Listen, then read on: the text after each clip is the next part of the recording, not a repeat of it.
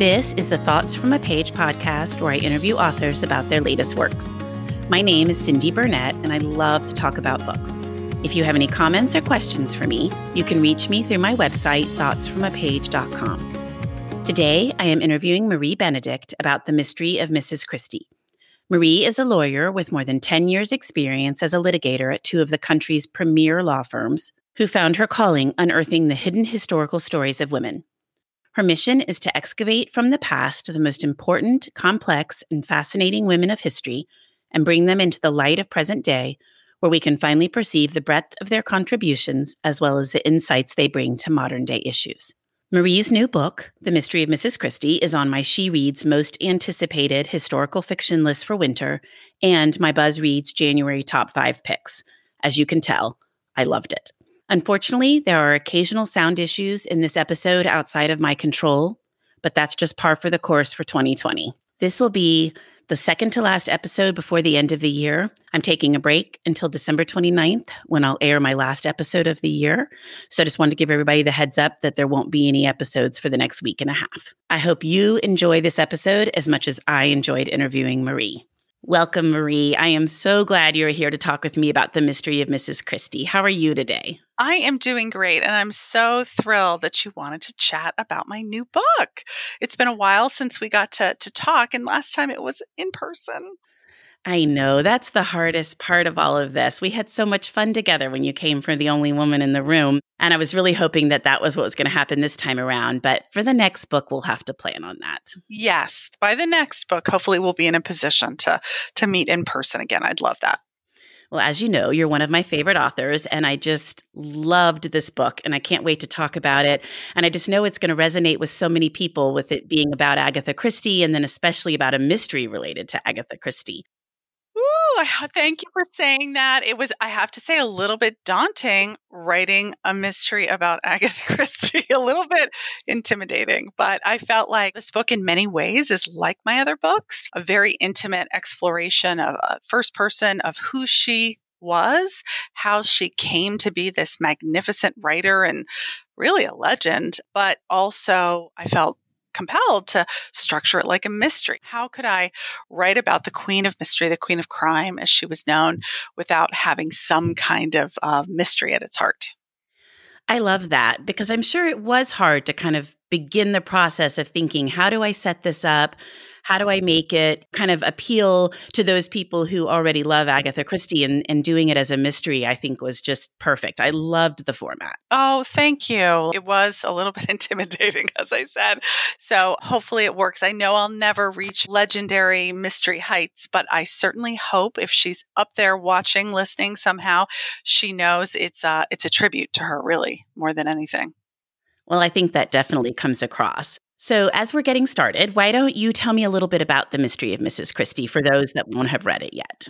Well, I like always to start out that it is actually based on a real life series of events. Agatha, at the time the book opens, which is in December of 1926, she is married to a World War I hero, a pilot. She's a mother of a young girl, a 7-year-old daughter named Rosalind. She is settled in a home, a really beautiful home called Styles in Surrey, England, and she has begun to embark on her writing career. Her 6th novel has just come out, The Murder of Roger Ackroyd. So on the evening of December 3rd, it was a really frigid night in Surrey, Agatha went missing. Her car was found in the very early hours of the morning of December 4th.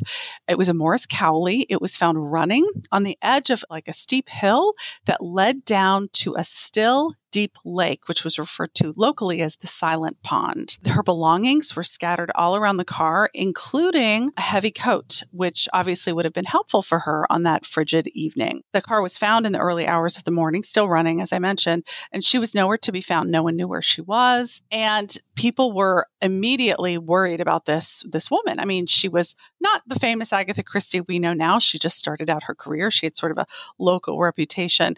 But, she was this lovely young mother, wife of a World War I hero. She had grown up in Devon in this sort of upper class, but not aristocratic quite existence. And people were really shocked that something terrible happened to her. And it launched the largest manhunt in England's history. Thousands of volunteers combed the fields, dredged the lake, all sorts of various police departments got involved trying to find her. This went on for 11 days. The government was really getting frenzied because the media attention was crazy over this. It really kind of took hold and even spread internationally. And they enlisted the help of Sir Arthur Conan Doyle, writer of the Sherlock Holmes mysteries, to try and locate her, to no avail. And then just as suddenly as she disappeared, she reappeared on the 11th day, never explaining what happened other than to say she didn't know because she had amnesia, and she never spoke about it again. And that mystery of really what happened to her, why it happened, has never really been solved. That's so intriguing, especially, because it's her. But you just wonder what happened. And obviously you did some research and you're going to talk a little bit about that. But I think these days people might think it was a publicity stunt. And these days you couldn't do that. You couldn't go someplace for 11 days and no one be able to find you. So it's a little hard to even imagine that you could do something like that. Right. I don't think you really could. It's so hard to be lost these days, whether it's from your phone being tracked or your credit card bills being looked after. It's just not the same world. And in some ways, it's less about where she went and more about why she went, how she did it, the circumstances of her disappearance. And yeah, in a way, it was really fascinating because it's a void. Very often it's in those absences, those shadows of history where we really don't know what happened, that really interesting fiction comes into play. And in my case, really fiction sort of derived from who I understand her to be. And as always, with all of my books, I'm interested in how she came to be this magnificent person who really left us with such a huge legacy. So as I looked at this mystery, it really occurred to me that this might be really a huge part of her origin story. I look at all my women as superheroes, and in many ways, my books are their origin stories. How did they come to make this contribution to which we are all beholden in many ways? And this disappearance, I believe, was a huge part of who Agatha Christie ultimately became in the literary canon. Do you think it changed the trajectory of her career? I think it did. Prior to her disappearance, she was definitely a writer on the rise. She had her sixth novel. The Murder of Roger Ackroyd was her best received novel, her best-selling novel to date. And it's quite possible she could have taken off even without this happening. But this event and all the media attention, which she could not have possibly anticipated, really, she couldn't have. To answer your question, which I think you're asking of whether it was intentionally done for that purpose, I don't think so. I really don't. I think there's a lot of things that went into this disappearance. I'm not saying, because I don't want to do any spoilers, whether I think it was orchestrated by her or not. When I go into these shadows in history where we don't know what happened, I'm always doing so really as a logical extrapolation of the research I've done about the person. I don't think it was done for that purpose, although it might have been certainly an unintended consequence of what transpired. That's kind of how I felt as I read your book, was that it wasn't intentional in terms of changing the trajectory of her career. And she could have never anticipated, as you said, the number of people that would be looking for her. And I just wondered if it did, in fact, change her career once it all happened. But it certainly seemed to me that, she had personal reasons for what happened. And again, I don't want to spoil it either. Yeah, no, I know. Absolutely. I do think it did change her career to some extent. Again, whether or not it could have happened without that, it's certainly possible. A writer of her talent, once in a generation, once in a multiple generation talent. So presumably she would have got there anyway, I like to think. But this certainly changed how well known she was. And it certainly changed her as a person. The person she was before this disappearance, the sort of gregarious, vivacious young woman she had been, the person who came out on the other side was really quite different. I thought you conveyed that very well. And I was so surprised reading about her as a younger person to see how vivacious she was, because you think of her in later years and she was private and kind of stayed to herself a lot more, it seemed like. So I was surprised to kind of see this portrayal of her when she was younger as a much more outgoing, energetic person. I think the media coverage, the attention, which was not flattering from her perspective, probably, that happened during this time, it really shook her to her core. Maybe in the privacy of her own home with her own family, she could be that vivacious person again. But I don't get the sense, just from the accounts I've read, that is really who she ended up being on the other end. I think this whole experience really changed her dramatically, which is kind of sad because I really fell in love with the young, vivacious, crazy Agatha Christie. She was a woman who went on a year-round tour of the world with her husband, one of the very first Western European women to surf. She was really maybe the first. She had done so many things that were bold and really uncharacteristic of a girl from her class. She really came from this rarefied, moneyed world. Again, not quite aristocracy, but sort of that E.M. Forrester life. And those girls really didn't surf or become nurses in World War I. She had a real gusto for life. And I'm not saying she didn't afterwards. It just like all that energy was really channeled into her writing after that. She really was very much changed as a result of it. It's interesting. I'm always, when I write about the historical women, I'm looking at a particular period in time of their lives. I don't do the whole arc of their life. It's not a biography or anything. I'm interested sort of in their origin and that transformative moment when they create this legacy or become that person that's necessary to rise up and claim that legacy. But in this case, I don't know if you're familiar with the writer Kate Quinn. She wrote The Alice Network and The Huntress. Wonderful writer. We found a crossover in our research. She was writing a book called The Rose Code, which comes out in March, about Bletchley Park, which is about these code breakers during World War II.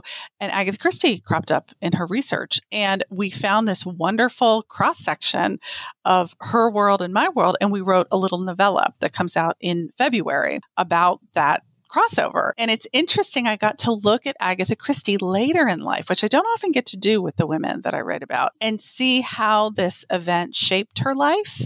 And yet still at her core, there was this adventurous, a brilliant woman. I feel like later in her life, she just put a mask on, you know what I mean, to sort of work her way through society. Well, she probably felt like she had been exposed very openly and for a while, and to try to recover from that, probably tried to keep everything as private as she could. I just finished The Rose Code, and it's really good. So where is your novella going to be? Actually, it's an Audible original. That was the only thing we could do in such short notice. We actually were doing an event together about a little over a year ago, and Kate told me about this, and we researched it, and wow, what I discovered about Agatha was amazing. I mean, she was during World War II, she was living in this famous building called the Isakhan building, which was a hotbed of Russian spies. I mean, for real, like people who were later prosecuted. And she wrote a book during this time period called N or M, which is not very well known. It's one of her own spy thrillers about middle-aged, which she was at the time, World War II, a couple that had kind of been marginalized from war work, wanted to make a difference, and they rooted out spies. And I thought, oh my God, what are the odds that she's writing a book about wanting to contribute during World War II, during World War II, about rooting out spies when she's living in a building that's literally riddled with spies in and of itself. But it did give me this really incredible look at her later in life, which I don't often get to do. So it was really fascinating for me.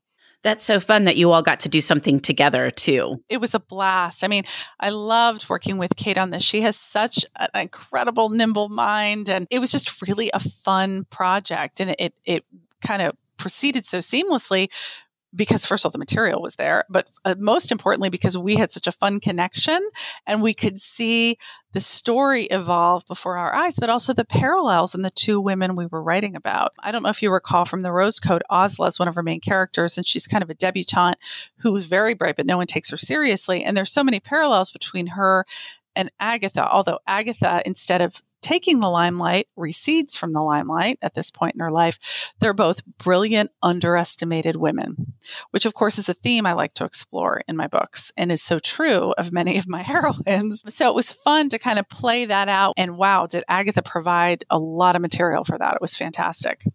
Oh, I can't wait to listen to it. I just think these Audible originals are so much fun. Oh, it's a blast. It's really a fun way to explore a different aspect of your work. We didn't know that we were going to be writing it for an audio format, but I did write another one called Agent 355 about a female Revolutionary War spy that came out last summer. And it was just I knew it was going to be Audible. I knew it was going to be audio. So you write it slightly differently, which is kind of fun to do.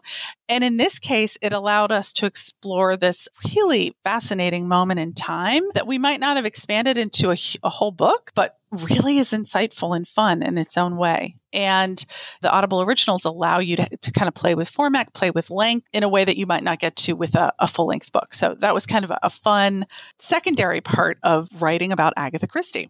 And that length is nice, I think. To have something a little shorter if you're wanting to walk or exercise, you can get through it decently quick, which is nice. Especially when you're doing historical research, it allows you to focus in just very narrowly at this one moment, as opposed to what I normally do. You know, I'm not doing their whole life, but I'm doing a decade or so.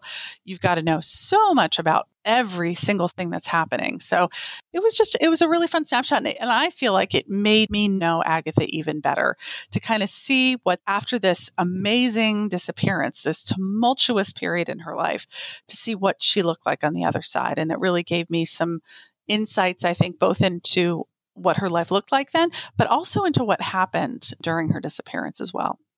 I'm sure the whole project for you was so interesting. What surprised you the most about writing this book? What surprised me, I think, was I was so overwhelmed with the idea of it. Once I realized it was going to be a mystery unto itself, I almost needed to write it that way. What surprised me is once I committed to that, kind of overcome my inhibitions and my worries about it, how much fun it was to write.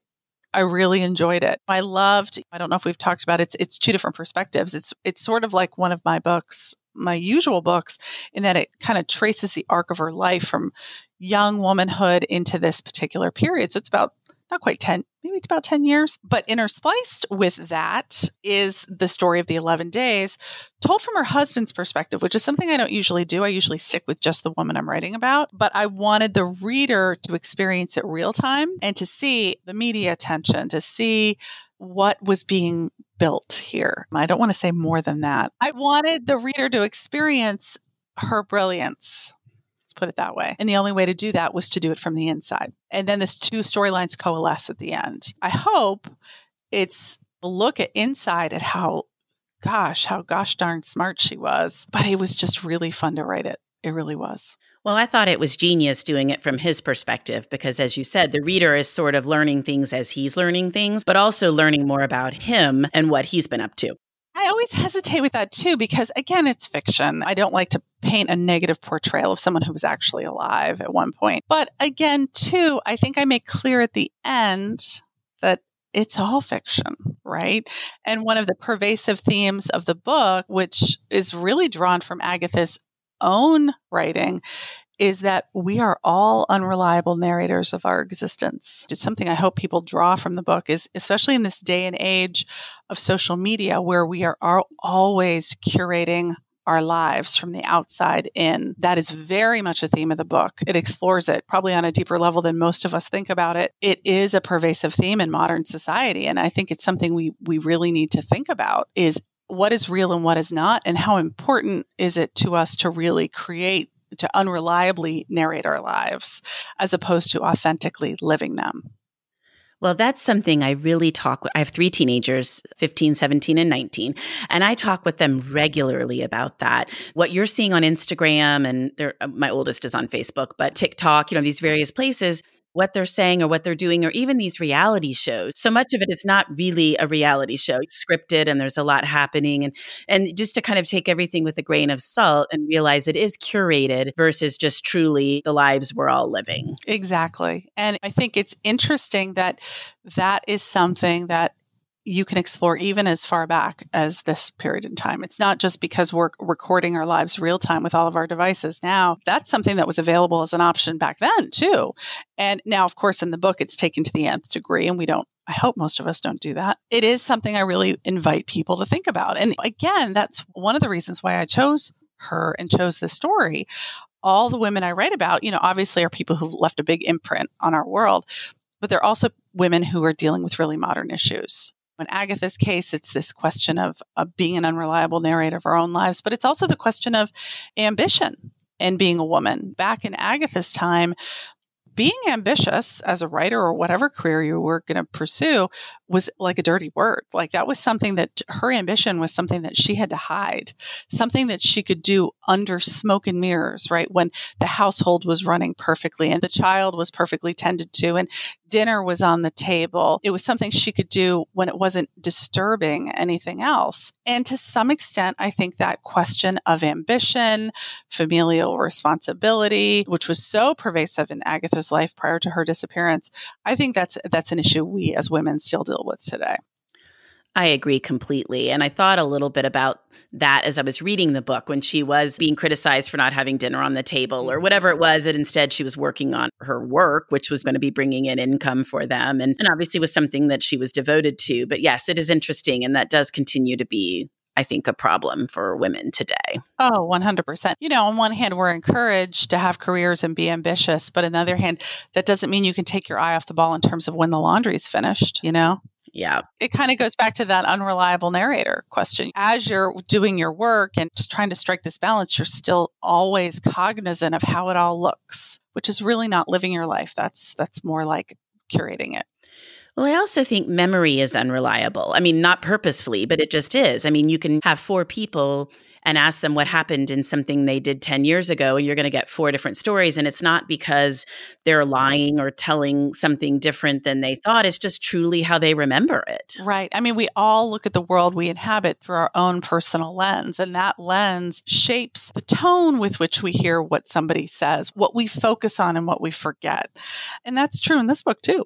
What Agatha brings forward in her life, what she remembers, what she focuses on in terms of her existence is probably very different than what her husband does.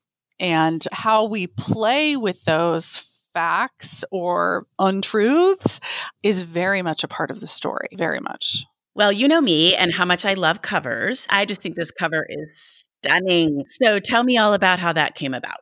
Well, wow. That's a great question because, I am involved in the covers, although my publisher has a wonderful art department and very talented artists. This was one of those instances, this and the Only Woman in the Room, in which I got the cover and I was just blown away. And I really had zero to do with it. I felt like this cover, which has this image of a woman who could or couldn't be, Agatha Christie certainly is of her time period.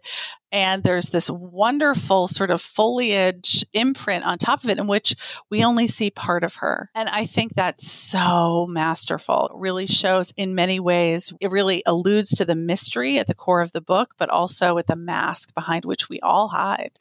I just love it. And that's so funny that you mentioned The Only Woman in the Room, because that's one of my all-time favorite books. And that cover is just beautiful. And the end papers for that book and everything. I mean, Have you seen the end paper? Because you probably have an ARC. Have you seen the end papers for The Mystery of Mrs. Christie? I have not. Okay, so for those of you who don't know who are listening, the end papers are those when you open up the book, the inside of it that lines the cover and kind of the very first page. My publisher does an amazing job of doing really interesting things. Not very few publishers do this. Really interesting things in those end papers, which you just alluded to was in The Only Woman in the Room. They actually have a full image of Hedy Lamarr and you get an image of her patent, which is really cool. In this case, The Mystery of Mrs. Christie are actual newspaper clippings, images of the actual newspaper clippings from her disappearance. And they are amazing. I mean, you really get to see the kind of media attention that was going out at this time. There are a million of them. I mean, this was really a paparazzi event before there were paparazzi. And that also shifted things too. It's really interesting to think about how that plays into the narrative here and that plays into the outcome, sometimes in ways that were unexpected, right? But you get to actually see how real this was and how it really captivated the nation's attention, but not just the nation, really all of Europe and America. There's a huge New York Times article about it. And that really provided me with fascinating research material as well to see the lens through which she was being viewed at this time. Well, are you working on anything at the present that you'd like to share with me?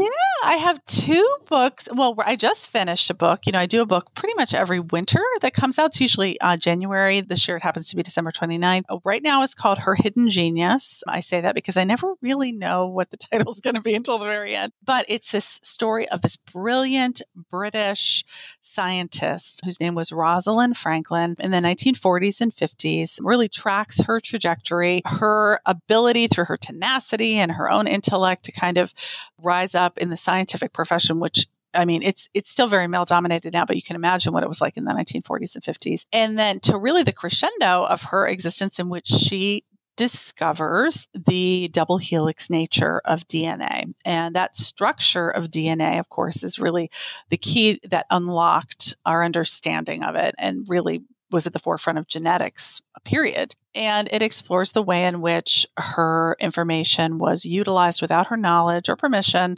by one of her colleagues and two gentlemen at Cambridge to write a paper that ultimately was the basis for the Nobel Prize. So I think it's super timely. Women are still super marginalized in the sciences, but we are the beneficiaries of that discovery so much in medicine and science today.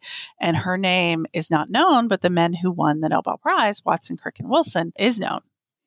That's terrible that she spent all that time and effort and then got no credit whatsoever, but she's now going to because you're telling her story. She is. And that's where I feel so fortunate to have the opportunity. I feel so honored, but so responsible towards these women to give them sort of the chance to have their lives examined in this way and for us to understand the very modern issues that they struggled with. The really full nature of their contributions is really amazing. Well, I think that goes back a little bit to our conversation earlier. We were more talking about memory and how things are recorded, but history and how it's recorded. And I think that's one of the things that I liked so much about The Only Woman in the Room was that I'm very familiar with Hedy Lamarr. I love kind of golden era Hollywood and that time period, but I had no idea that she was also a scientist and was responsible for an invention that got us to where we are with our phones and Wi-Fi and all of that. It's just fascinating. So I'm glad that someone is now telling these stories. Oh, thank you. Me too. I feel so lucky to get to do it. I really do. I have a book coming out in June, which examines yet another really amazing woman. Her name was Belle DaCosta Green.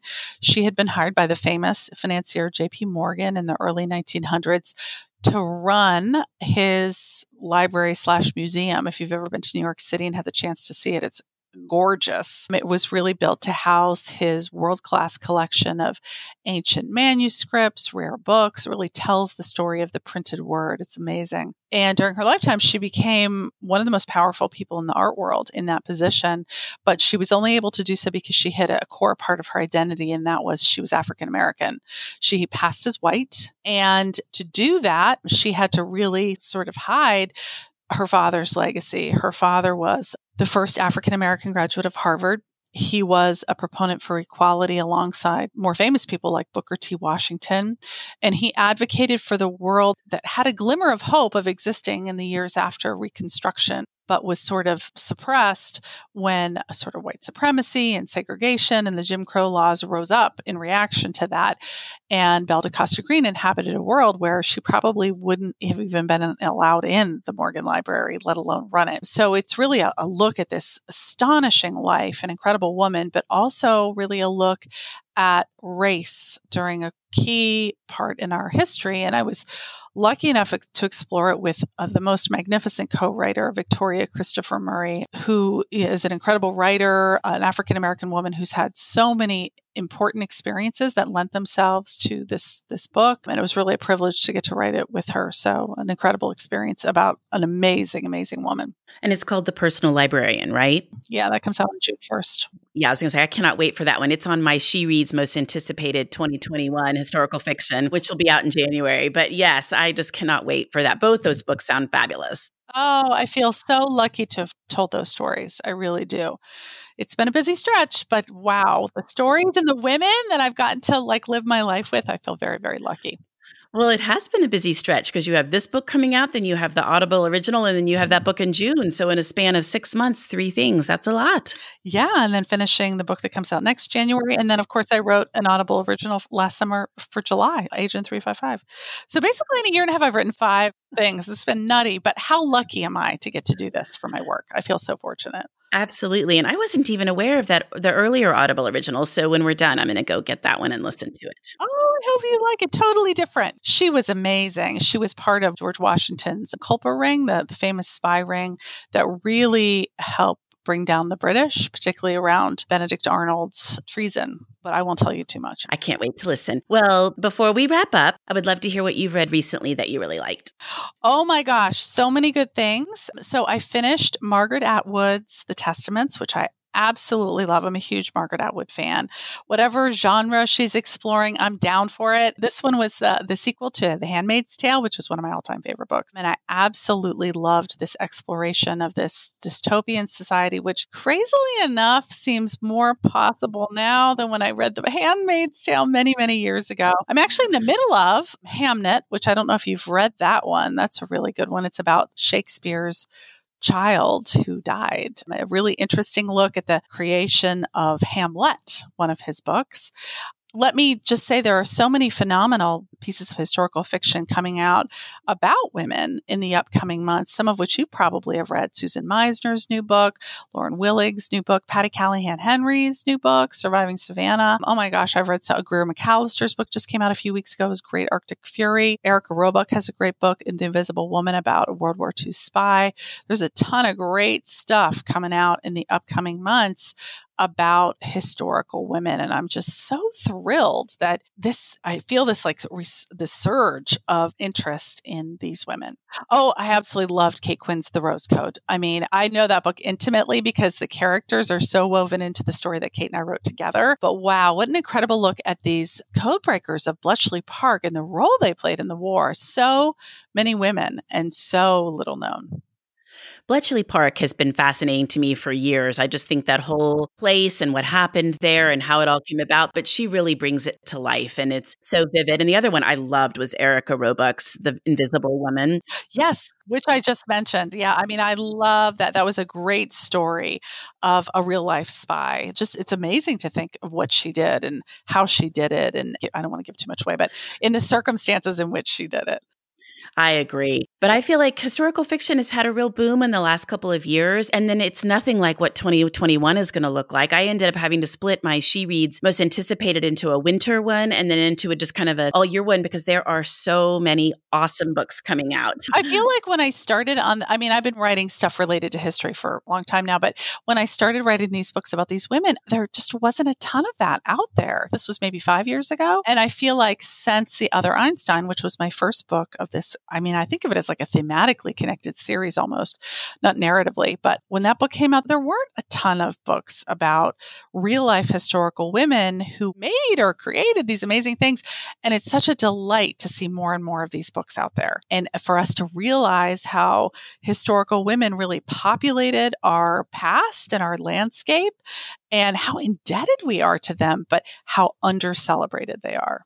I agree completely. And so it's made me so happy to start reading more of these stories and learning more about them. And then you mentioned Hamnet, and I love Maggie O'Farrell. I mean, I have read almost every one of her books, but sadly, on my perspective, it didn't sound very appealing to me. And so I didn't pick it up and I didn't request it early. But everyone's been raving about it. So I just ordered it from Murder by the Book and it's back ordered. So when it comes in though, I'm going to sit down and read it because everyone just keeps talking about how fabulous it is. Yeah. Like you, I kind of like skirted away from it. Like I don't want to give too much away, but I think it's known the death of a child is just not something that lures me in. And especially right now, I don't know if I could do it, but the writing is so magnificent. And she's exploring a theme that is very close to my own heart, which is the sort of spark of inspiration. When I go into the past and I look at these women's lives, I want to know, how did they come to make or create this thing for which they're so known? What went into that, both on a personal level, but also on like that moment of creativity, that spark. And the book explores that. Not about a woman, obviously. It's really been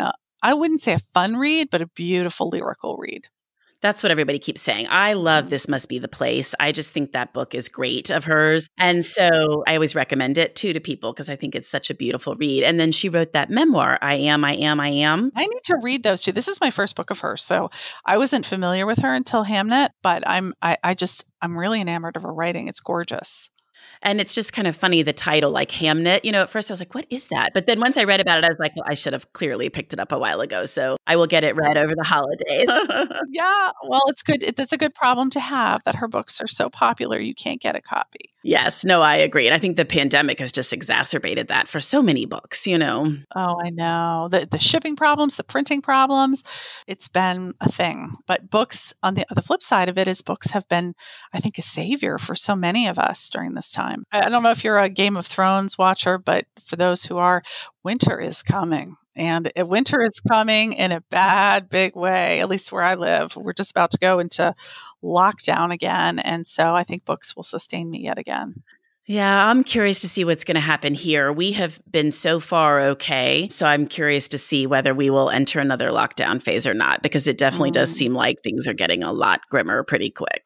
Yeah, that's what's happened here in the span of a few weeks. The numbers just went nuts. And while I don't relish the thought of a lockdown between now and January 4th, I also don't relish where we are. So if the goal of our governor is to get kids back in school, and wow, is that an important goal? We can do a lot of things from home, but kids are not learning well from home. And if we have to forfeit going to restaurants and entertainment so kids can actually be in school, I can't think of anything more important really for now.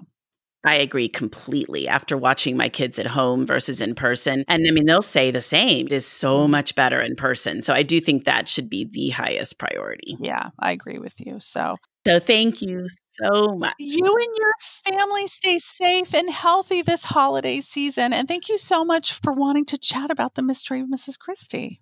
Well, I hope you all stay safe and well and enjoy the holidays and enjoy the launching of your fabulous book. And I really appreciate the time and effort and getting to talk with you. And as always, it's so much fun. Thanks. So much fun. Hopefully we'll be talking soon. Thank you so much for listening to my podcast. If you like this episode, and I hope you did, please follow me on Instagram and Pinterest at Thoughts From A Page.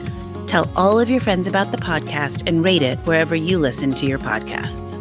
I would really appreciate it. Marie's book can be purchased at Murder by the Book, where I work part-time, and the link is in the show notes. Thanks to KP Regan for the sound editing, and I hope to see you next time.